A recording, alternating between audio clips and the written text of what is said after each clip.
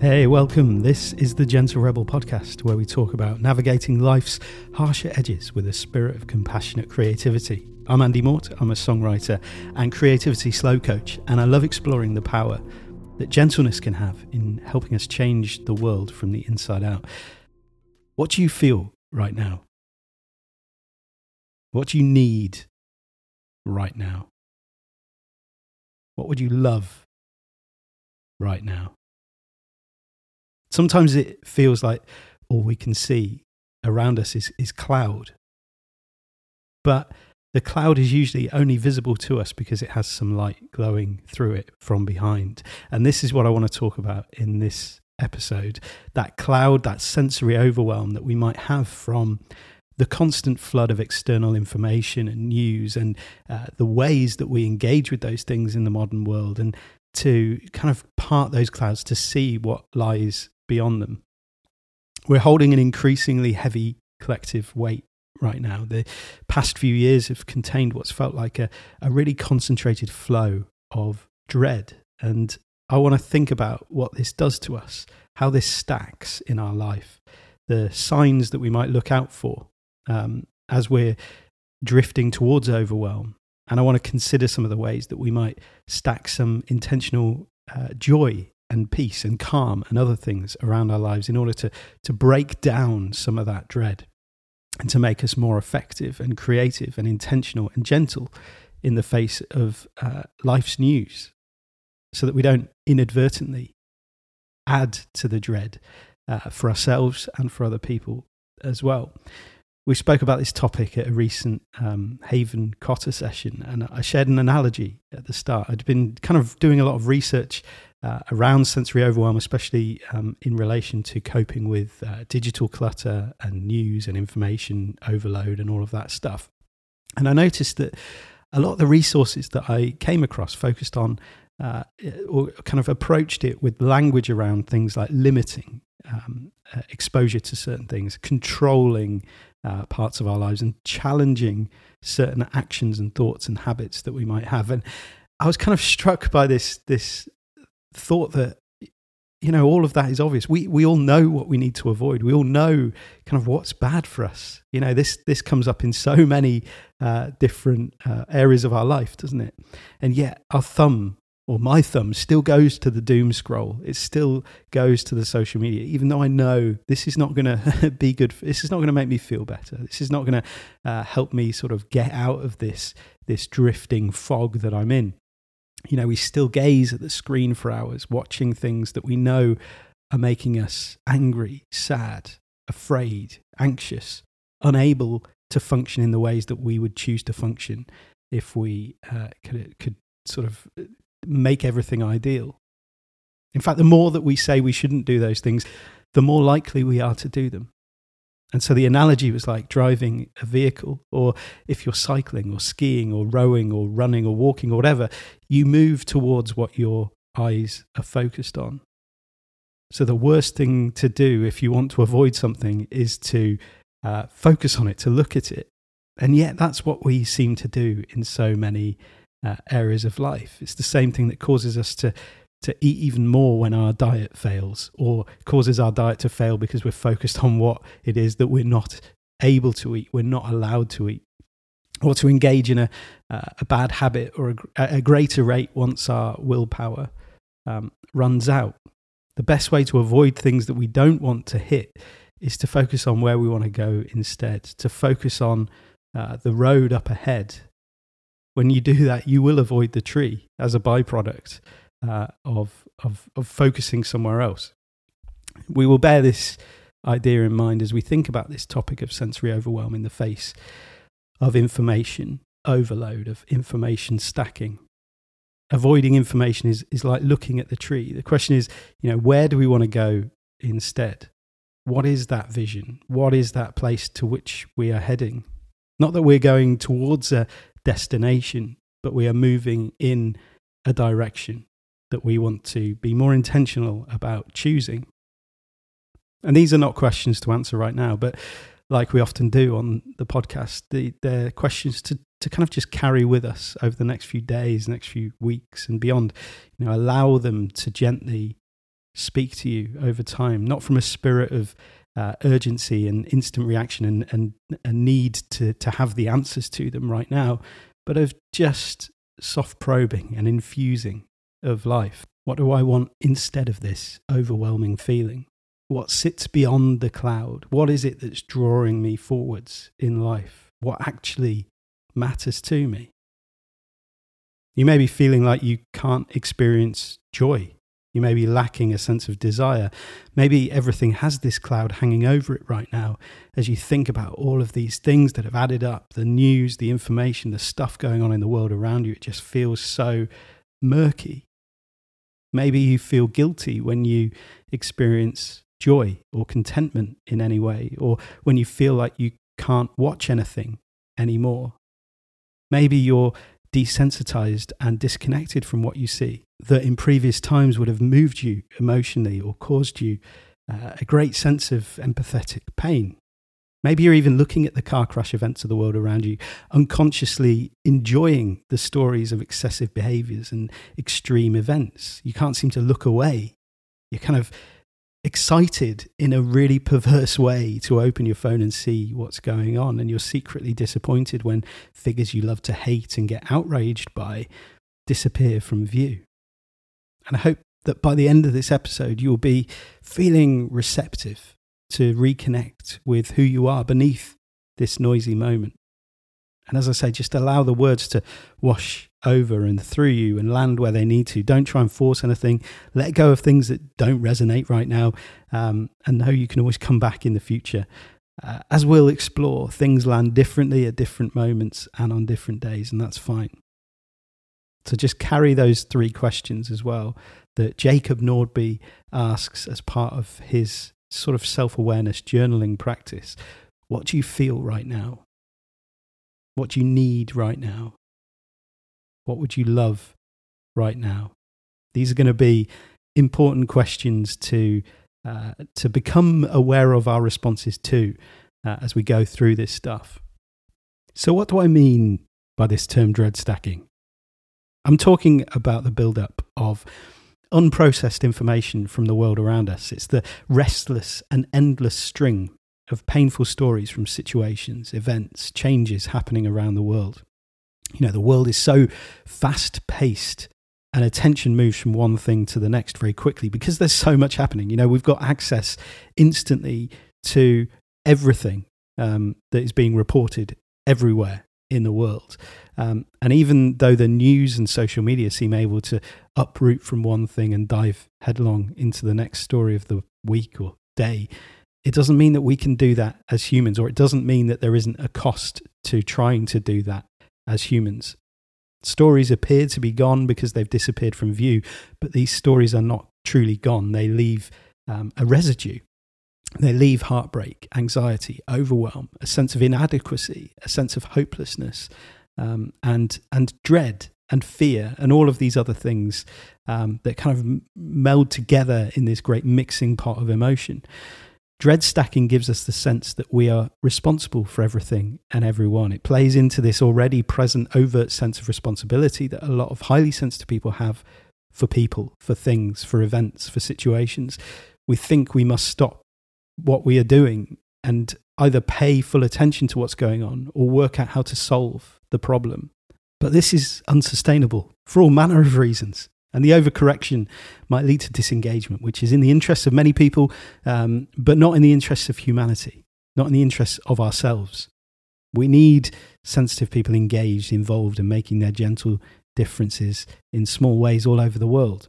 It's also worth bearing in mind that dread stacking is fueled by a commercial media infrastructure that rewards stories that evoke the extreme ends of human emotion.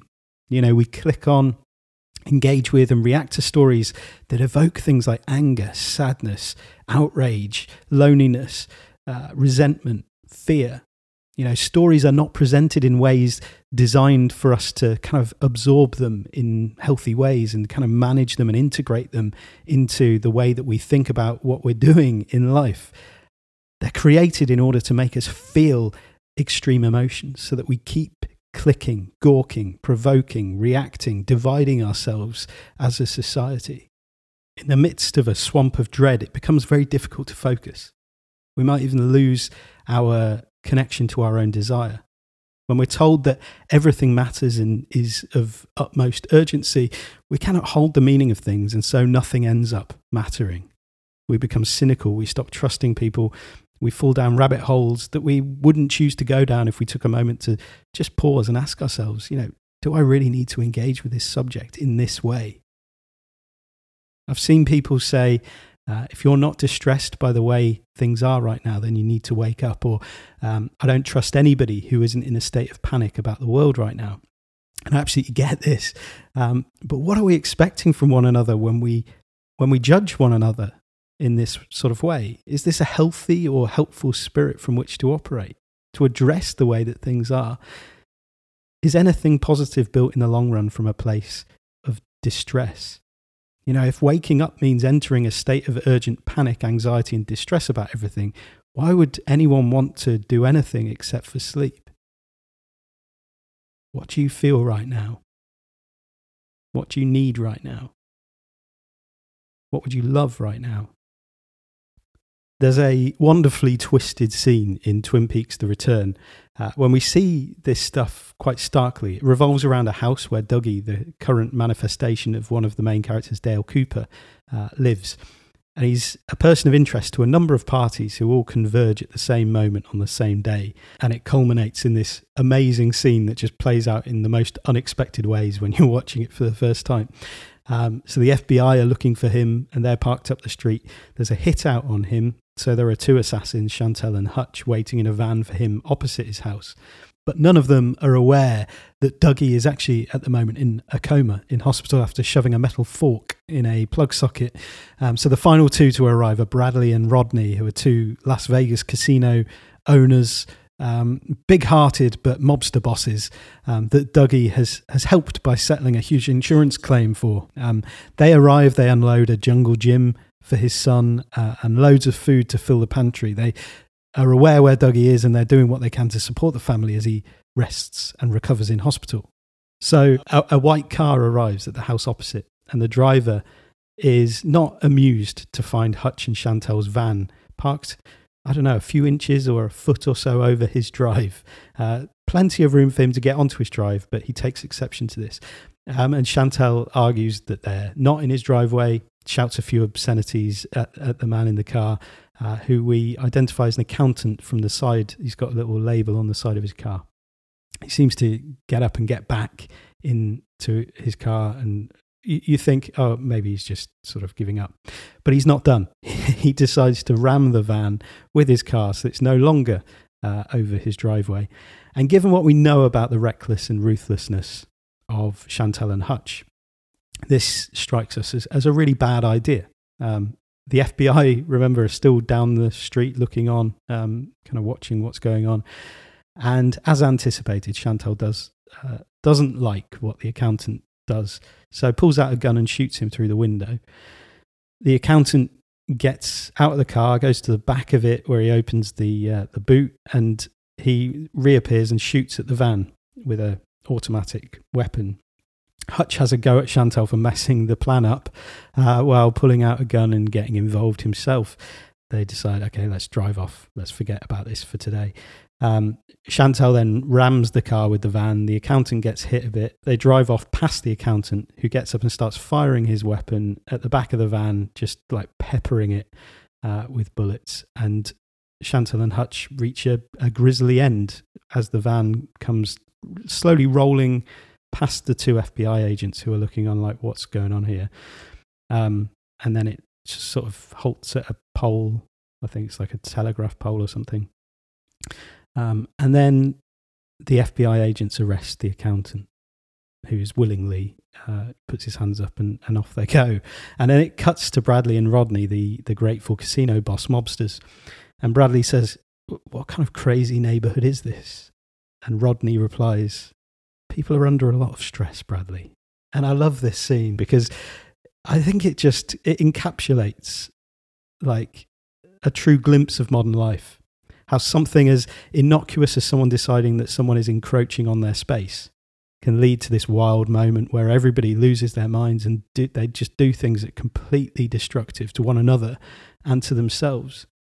And to me, this line at the end is perfect. It seems completely absurd, like an absurd conclusion to reach.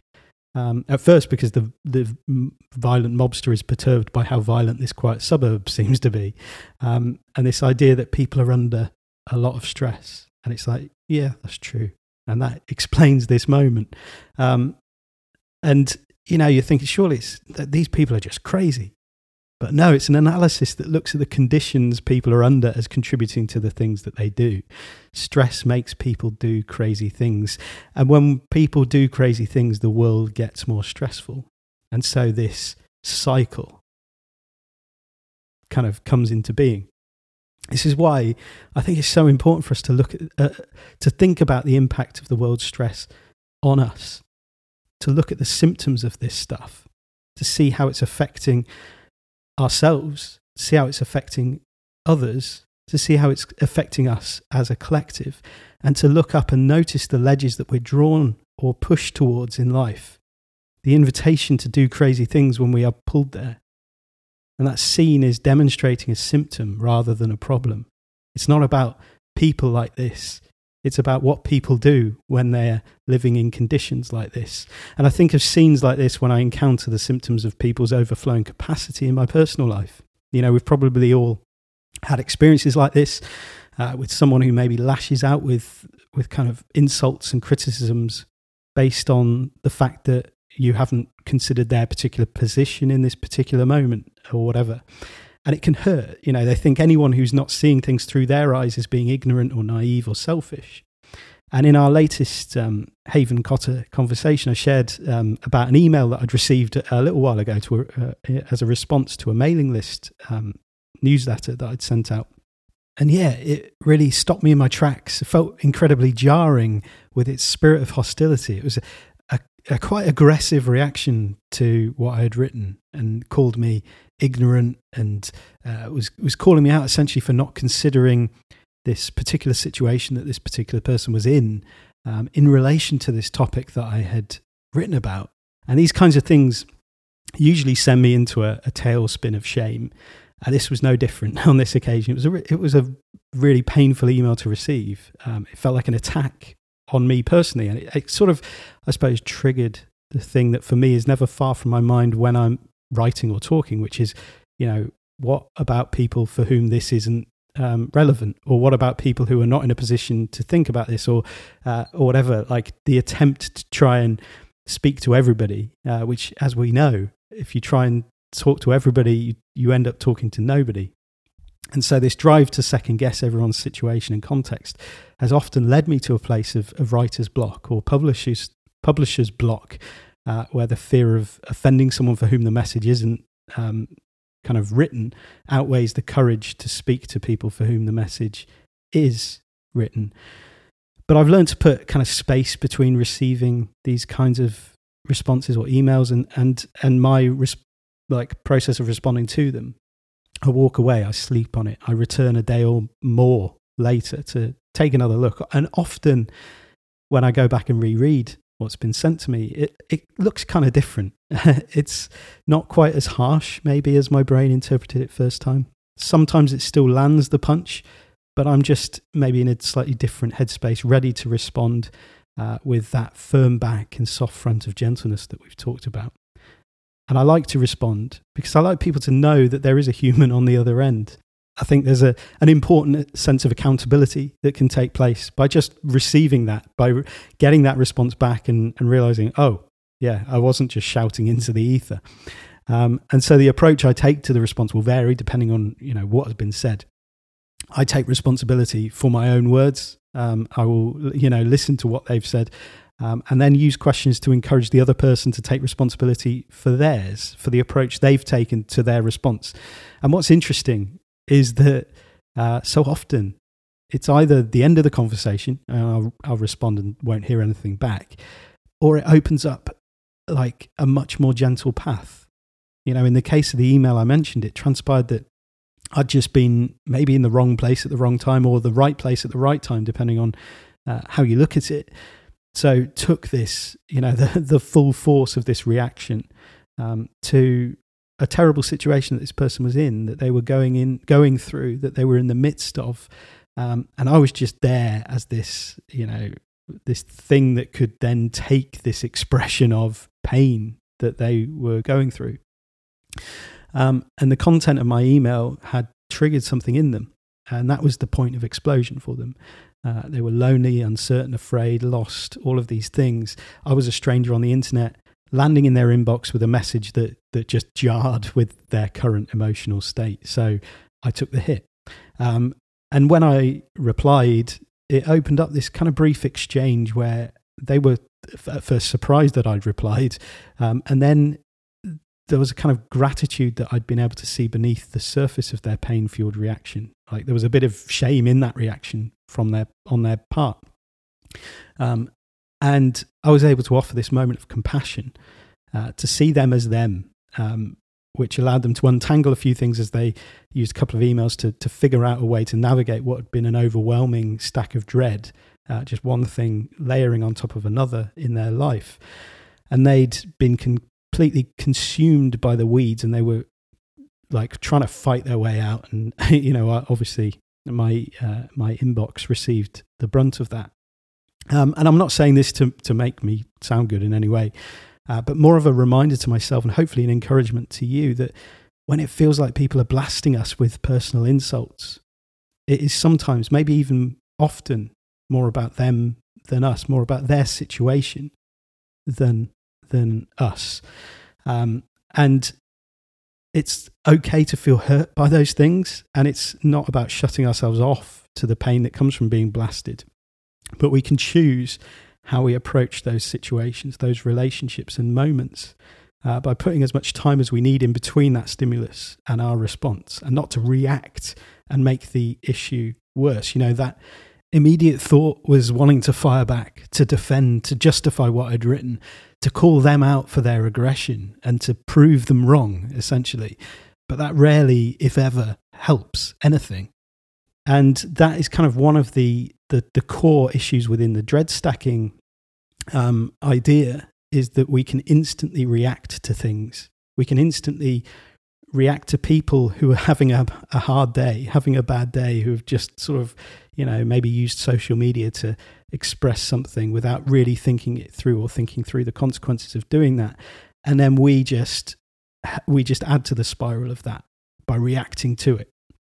And it gets worse and worse, and it gathers momentum and becomes huge, and it becomes that scene in Twin Peaks before we know it. Some people advocate for just ignoring emails like that, and that might be what we need to do. But I think there's also something really important to be said for holding people accountable for those things that they say. Not to meet their words on those terms, but to bring compassion, gentleness, and that sort of sense of being seen through good faith to the party, to assume the best in people, to remember that people are under a lot of stress, but also to remind them that there is someone on the end of their outburst, on the end of that moment of rage or expression or whatever. So one major cause of stress is information. It's information. It's also the way that information is presented, the demand to carry so much in us, the fact that it's constantly flowing into and through us, and this demand to care about all of it as well. It's an overwhelming stress to hold. So what do we do with all the information? As I say, there's a lot of it. How do we distinguish between what we need to know and what we don't need to know? And beyond that, how do we engage with the part of us that connects with stuff we don't need to know more than the stuff that we do need to know? This is where it gets kind of messy. Why do we seem to spend such a long time down rabbit holes of stories that don't affect us at all? Why are we obsessed with celebrities, scandal gates, and all manner of things that really, in the long term, zoom forwards a certain amount of time, you won't remember those things, those people, whatever. And in our Haven session, we spoke about what being informed means to us. And I wonder what you think of when you hear that word. What does the idea of staying informed or keeping informed or being informed mean to you? We talked about how being truly informed is not just about knowing things. It's about connecting, feeling connected. We're more connected than ever to the world of information and knowledge, and this has actually left us less connected to one another. And if we think about it, one of the main purposes of being informed is so that we can better connect and engage with the world, with one another, and with the future. Another way of thinking of what it means to be informed is recognizing that there's a broad range of voices, expert analysis, and opinions on the things that are going on. And being informed is about knowing how to receive and engage with information. It's about being a critical thinker and knowing there are different ways to read and engage with sources of information. This means freeing ourselves from the need to know everything about everything, because it helps us to recognize that it's impossible to do that, and everything that we know comes through certain lenses, certain filters. And so it's recognizing, okay, just that as a mechanism is being informed. We talked about competitive conversation, how we've conditioned ourselves to see interactions not as opportunities for deeper growth and connection and evolution of thought, but as things we think of in terms of winning and losing, like everything is a sales pitch or a court case. We might see that everything is about bringing people round to our way of thinking. And then we've got to align with one side or the other when we're listening to other people converse. And in this sense, another source of information overwhelm is that we must not only be informed, but we must have a strong opinion that we're able to defend in an argument.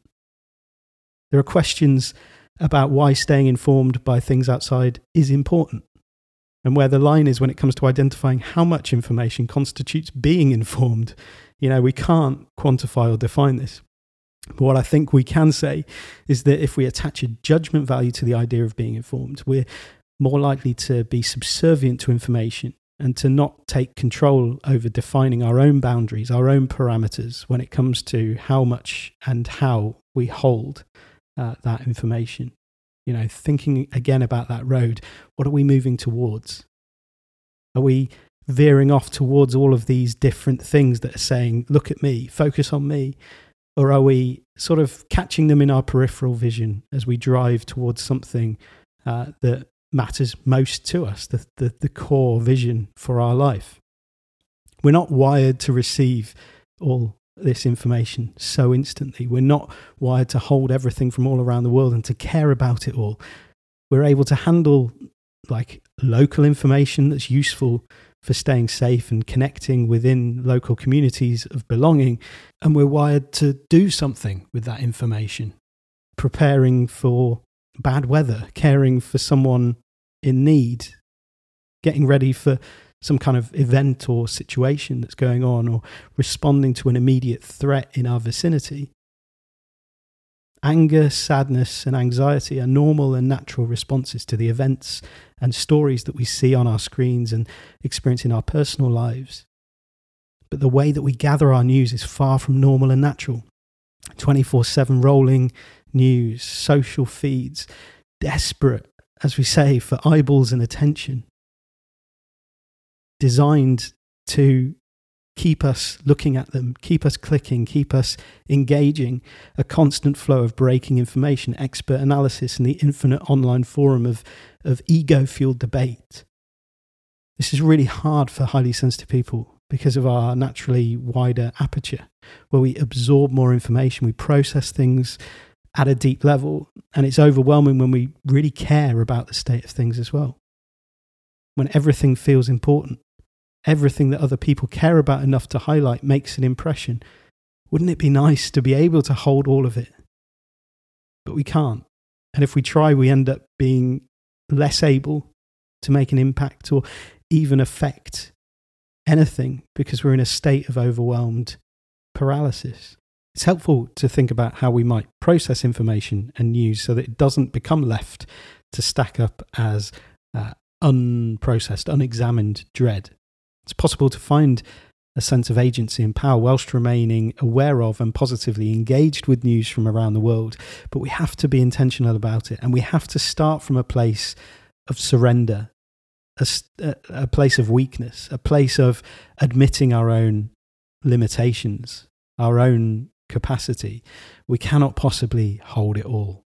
We cannot possibly affect everything. We cannot possibly change everything. We can't know all there is to know. And if we try, we end up burning out and rendering ourselves useless for the things that we can affect change in, the things that do matter to us. Notice the difference between the information rabbit holes that we can go down. What is the cost of spending my time in this rabbit hole of information? What's that costing me? What's that costing my relationships, my attention, my energy, all of the other things that it might cost? And what's the payoff? Are we digging into something which actually 12 months down the line is going to be a really important thing to know? Something that we will feel satisfied having spent our time researching or worrying about? Or are we digging just simply into the topic of today, the thing that everybody's talking about? Why? Just because we feel like we should know about it.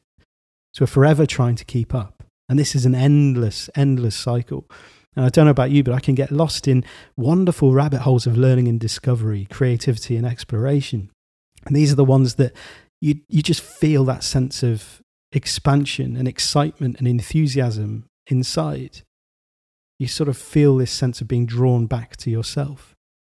But then I can also get lost in rabbit holes of the events of today, as if me trying to learn everything about whatever it is that's going on right now and learning all the intricate details that I can never know enough about. And there are, there's no need for me to know about them. It just takes up all this time that I could spend and invest in the things that I can affect, the things that do matter to me, the things that I am passionate about growing within as well. Wouldn't I be more effective and more energized if I allowed myself, yes, to notice those trees, those road signs, the other cars that I'm driving past, those things that are going on in the world, but without needing to drive towards each and every one of them and become an expert in all of those things? Because actually that just stops me from being able to get to where it is that I can affect the most change, that I can be the most me. So I guess the question I want to explore is whether we can change the equation at the heart of our relationship with information from something like, information plus dread digging plus reactivity equals overwhelm, to something more akin to information plus margin plus creativity equals deepened awareness and effectiveness. That might just sound like nonsense, but this is what we're kind of exploring here. How can we process information? How can we know how much is enough, how much we need, and how can we avoid just digging into the dread, becoming reactive, getting overwhelmed, and actually choose instead to add the margin, add the creativity, add the processing of the stuff so that we can become deepened in our awareness and more effective in the way that we live. We can begin to recognize the difference between types of information that we're building our lives around. Is it our information? These breadcrumbs that we're following, are they from a place of inner expansion, creative curiosity, that sense of, this is sort of drawing me on? Or have the breadcrumbs been put down by someone else, intended to maybe intentionally draw us away from our own state of being, our own depths? The latter is impossible to keep up with. There are always going to be breadcrumbs going in all manner of different directions towards all manner of different things, whereas the former is the route to our own passions and purposes from which we can be more effective, we can affect change, and that can have an infectious effect on the world around us. It's so very difficult to filter what we need to know from what we can't do anything with. Many of us carry a degree of conscientiousness and a desire to stay informed at some level. And even if it's not a conscious choice, highly sensitive people, especially naturally and subconsciously, scan the world for signs of danger. This is happening all the time in the background. It's not something you can turn off. So it's worth having a think about the 4 characteristics of sensory processing sensitivity in the context of information stacking and news and digital clutter and all of this stuff that we are experiencing in our modern world right now.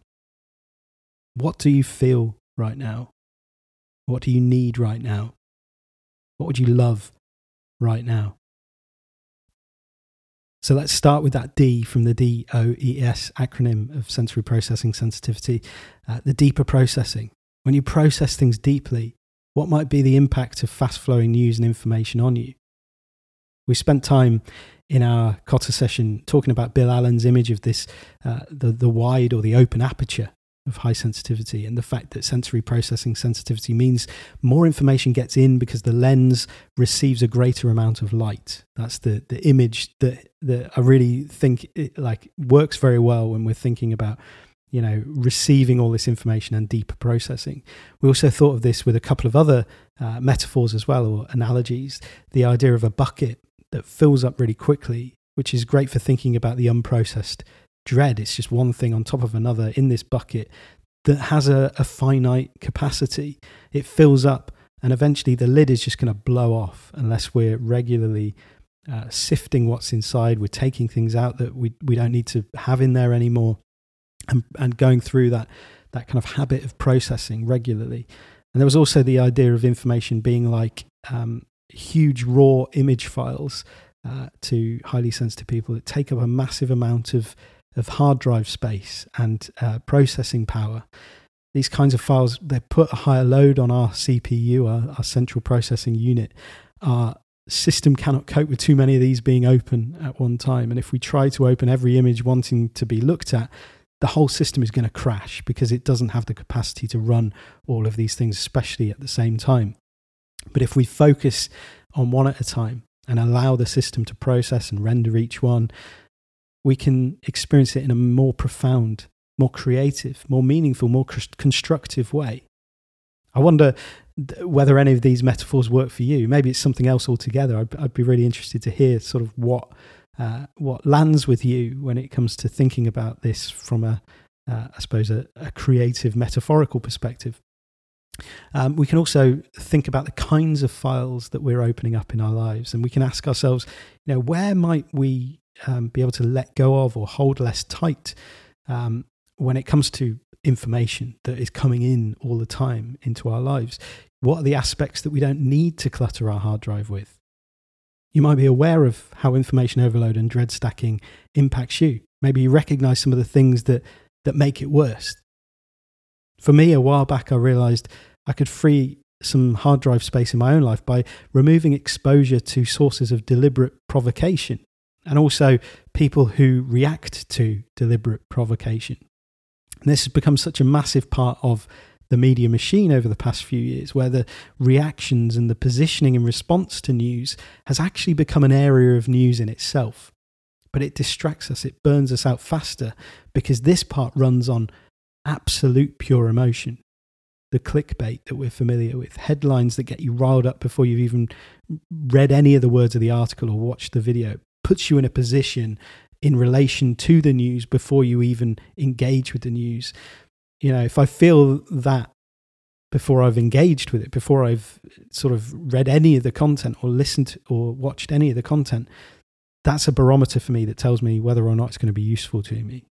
It's easier said than done, of course, because psychologically these headlines, they're kind of like junk food. Clickbait is like junk food. It's, if we're already feeling tired, it's really tempting to just click on it, to consume the junk. And often we do it without thinking.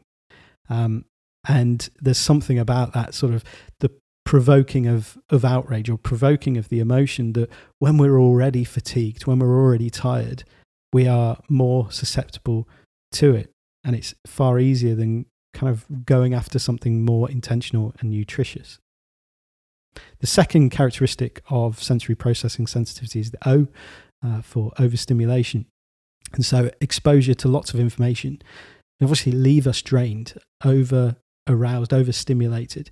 And this leaves us less able to function properly. And I think this is probably a good place to talk about the symptoms that we might notice, that's the symptoms that tell us that we are maybe inside a cycle of dread, or we're starting just a kind of on the road to overwhelm, maybe not relating in a healthy way to information that's coming in.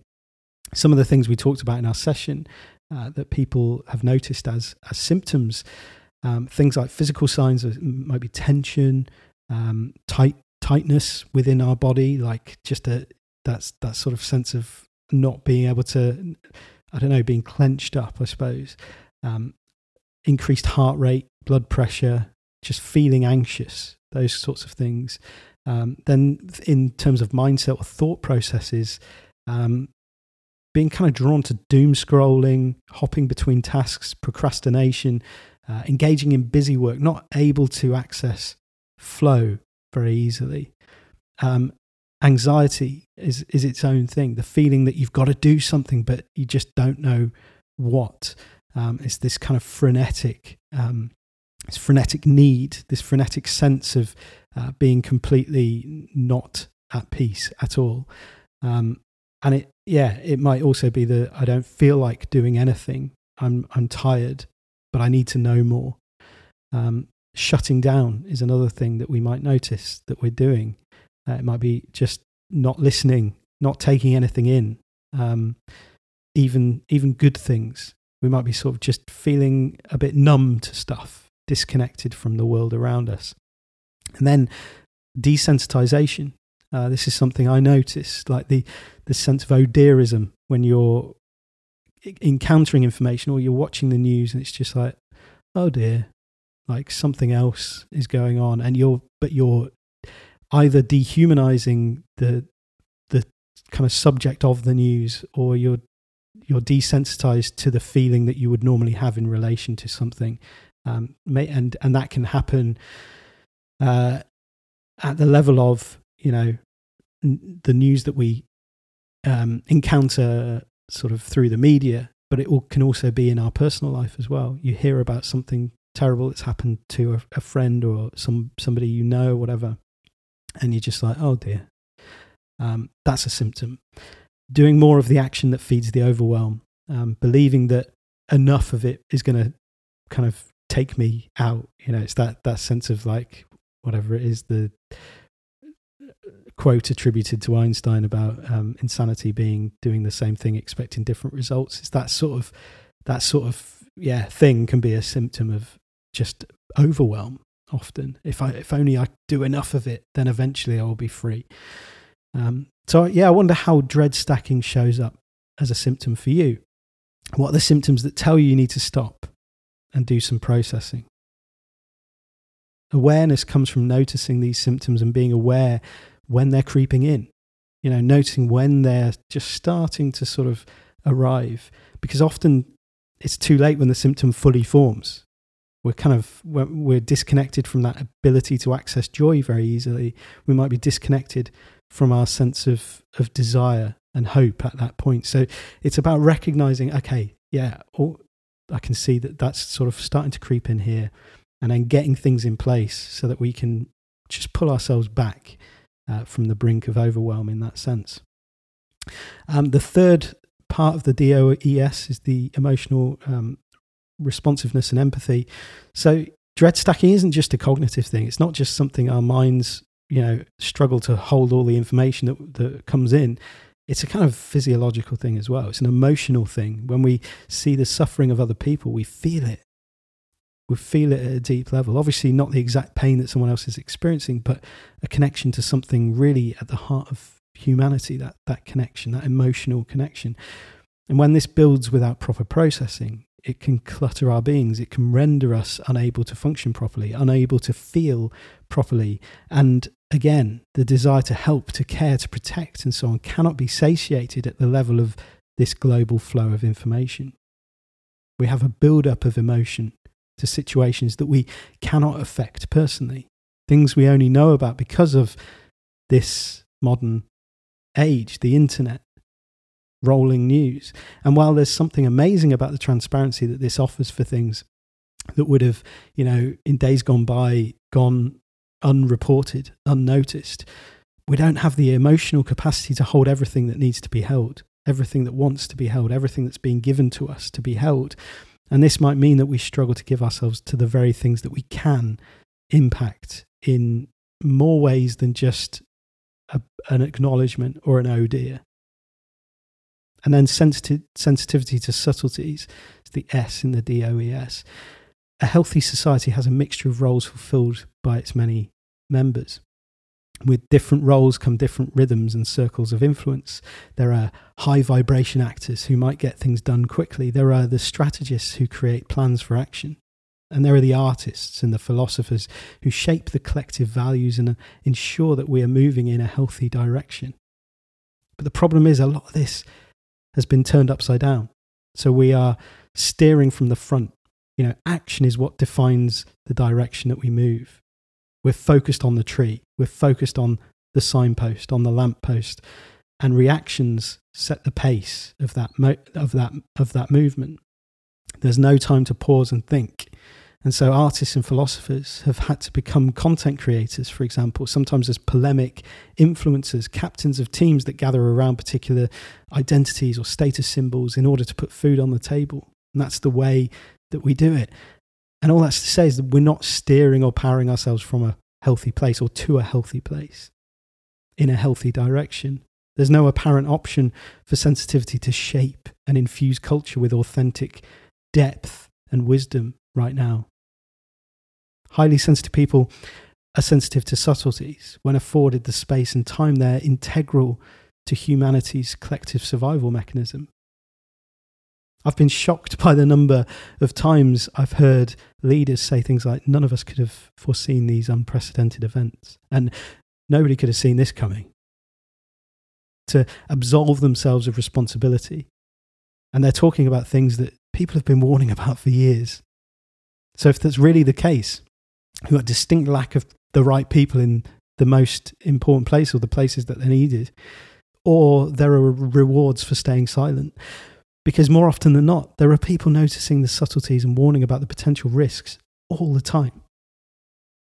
But it's more convenient to ignore them. We seem to reject an invitation towards awareness, choosing instead to live in a constant state of alertness. Alertness is a state of hyper-reaction, whereas awareness is a state of deep connection. The alert person reacts to shifts in sensory input right now, whereas the aware person is engaged with and connected to the environment so that they respond positively and unconsciously to the subtle shifts around them. It doesn't serve humanity, it doesn't serve us individually to be on high alert all the time. A life of urgent reactivity never ends.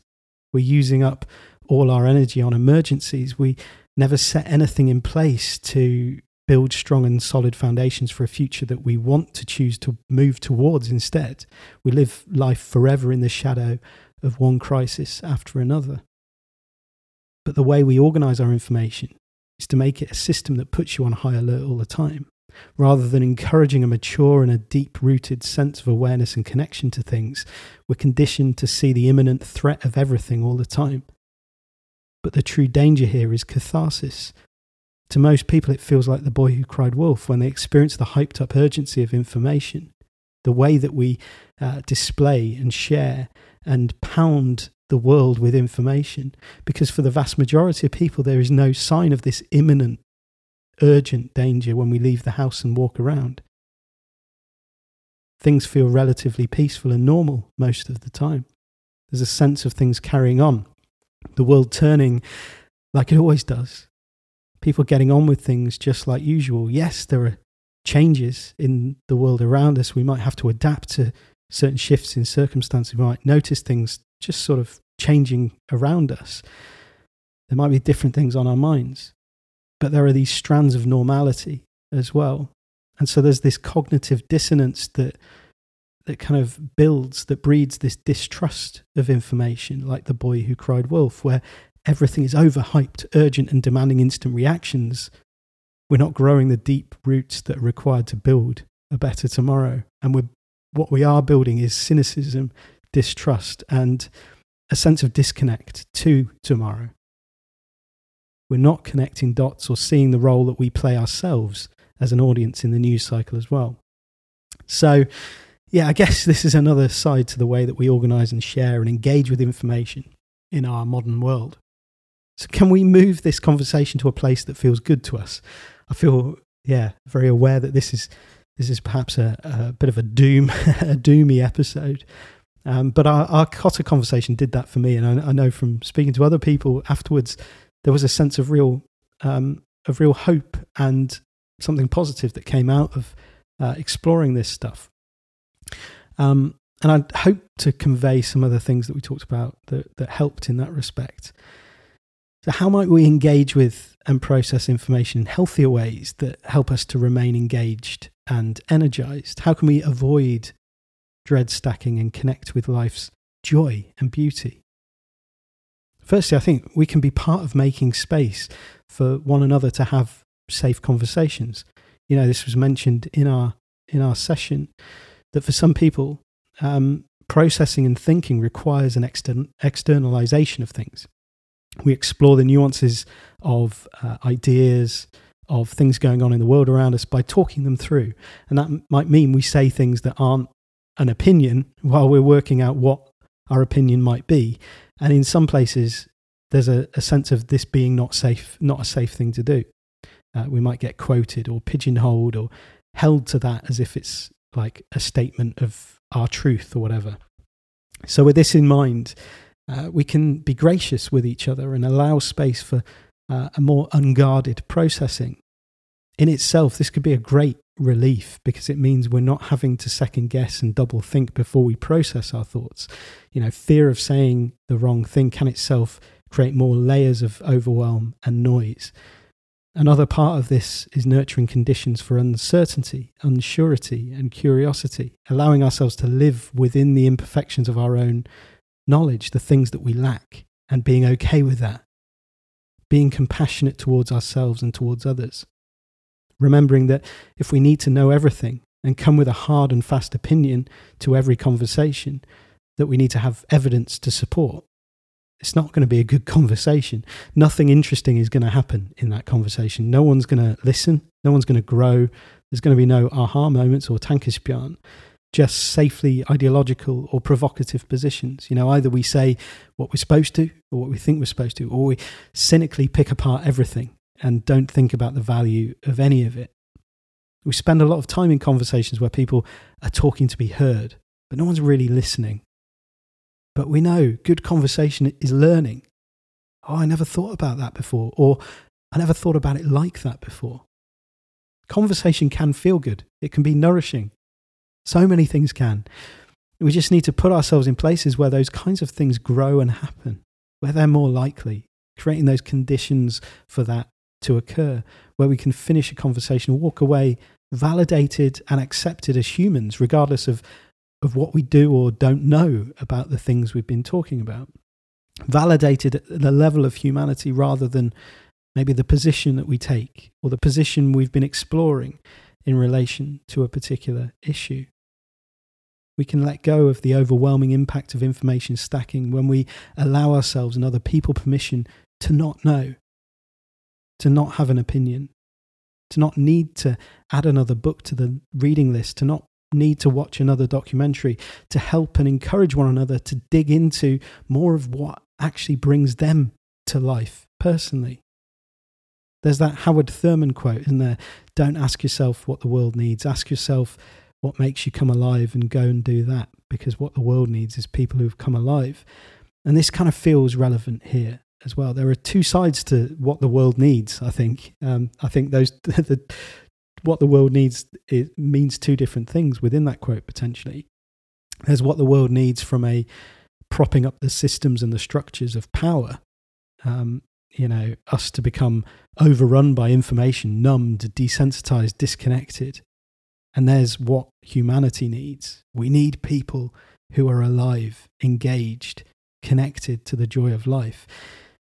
But yeah, don't ask yourself what the world needs, because the world needs you to play it safe or to get bogged down in information hoarding and distracted by futile debates about things that alienate us from ourselves and alienate us from one another. But by asking yourself what makes you come alive and going and doing that, actually that is what we all need. That's what we need from you. That's what you need from me. That's what we all need from one another. What if we focus our energy on things that give us a sense of meaning or take us away from our usual routines and ruts and the things that land us nestled up against that tree on the side of the road when we don't want to be there. In the Haven, we spoke about my trip to Finland in March and how this was a proper bucket emptying experience for both me and Tula. Actually, it took me outside of my environment, my normal way of operating. It was like this beautiful reset that cleared my mind and gave me clarity about what I wanted to make more time for, what I wanted to let go, and what I wanted to connect in terms of the dots of different parts of my life, so that I can, affect change in the areas that I have that power to do so. And in that sense, it reminded me that we can't affect positive change everywhere, but we can do it somewhere. And we don't need everyone to care about what we care about in the same way that we care about it in order for it to play an important part in the human ecosystem of growth and meaningful progress.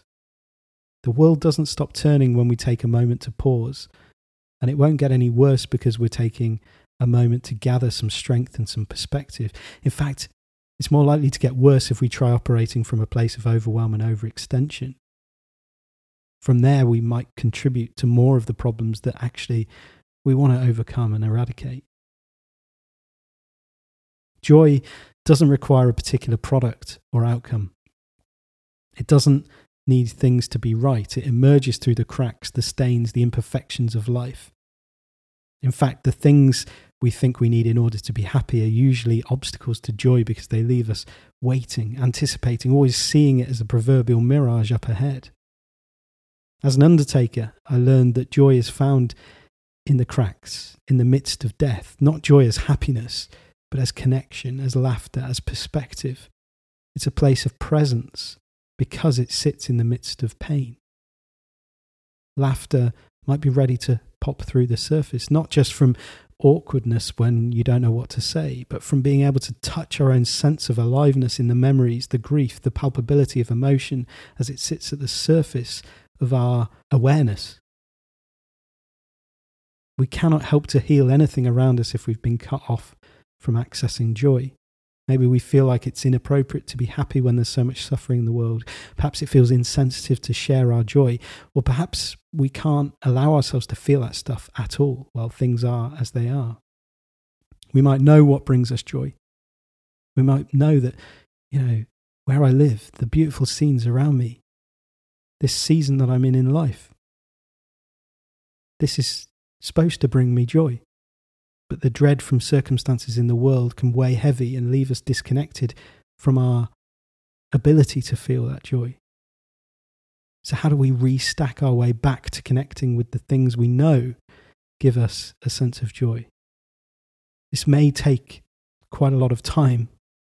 We need to be patient with ourselves, to start asking some simple questions of ourselves. What am I disconnected from? What do I feel disconnected from? What is missing right now? And then those 3 questions. What do I feel right now? What do I need right now? What would I love right now? These questions are from Jacob Norby. He shares as part of this kind of journaling practice of increasing self-awareness from moment to moment. We can ask ourselves these questions at any point during the day. And we talked about this in our Haven session as something several people use and really value. What small thing will connect me with the joy of life today, with my sense of aliveness in today? Maybe it's just being aware of the cup of coffee that I've got in my hand, aware of the enjoyment that I have from this. Maybe it's cooking a meal that I really love, taking the kids to the park, leaving my phone at home, stacking joy, making a list of all the things that would bring me joy, that have brought me joy in the past. We have to remember what brings us joy and remember to do those things, which again is a lot easier said than done. But just reminding ourselves that we like things. So asking ourselves, what is it that I like? We talked about a symptom of overwhelm being an inability to answer certainly the third of those questions. What would I love right now? But I think it's any of them. What do I feel right now? What do I need right now? What would I love right now. The temptation to avoid the third one can be a particular message that we might need to notice in ourselves. If we've lost touch with what we would love, what do I desire? That's a surefire sign that we've lost touch with something important inside of us, our connection to our ability to feel joy. And before we can do anything effective or constructive with the news or the information flying at us from around the world, we need to find a way back to that core part of ourselves. Starting small, just connecting. What is it that I like? What do I enjoy? Start small. Find that happy place. Remember what matters. Who matters? What makes life worth living? Who makes life worth living? It might feel like those things are far away right now, impeded by these clouds of what's going on in the news. But you can only see the cloud because there's something shining, something glowing from behind it. That's your light, that's your why, that's your source, that's your vision. That's the thing that infuses even the darkest moments with a sense of purpose, a sense of meaning, a sense of hope, a sense that draws you down that road towards it. Spend some time peeping through the cloud this week, even if it's just for a moment. See what's there. All right, well, I hope there's something in this episode that you can take forward with you. I'd love to hear from you if there is anything that has resonated in particular, or if you have any questions as a result of listening. Please do get in touch via the website, andymort.com, or through social media. And yeah, I'll catch up with you again very soon. Just one more thing quickly before we finish. Because you're listening to this, I imagine you are a reflective person with a caring, creative and compassionate spirit. And I want to just quickly tell you about The Haven, which is a virtual village for quietly creative misfits just like you. Whether you're looking to build lasting friendships with other gently unconventional people, or you simply need some respite from the world's noise right now, I've built The Haven for you. With its cafe, theatre, library and fireside, it's a calm bubble of support and encouragement for gentle rebels. It's currently the autumn season in the membership, and we're looking at the themes of change, belonging and serenity during September, October and November. Through our conversations in the community, as well as resources like the private podcast feed, videos, interviews and short courses, we dive into these themes and ask how we can build healthier, happier and more connected lives in sync with our natural, gentle rhythms. Perhaps you know intuitively that there's so much more within you waiting to burst into life, but maybe you don't quite know where to start or how to bring it out in a way that feels good to you.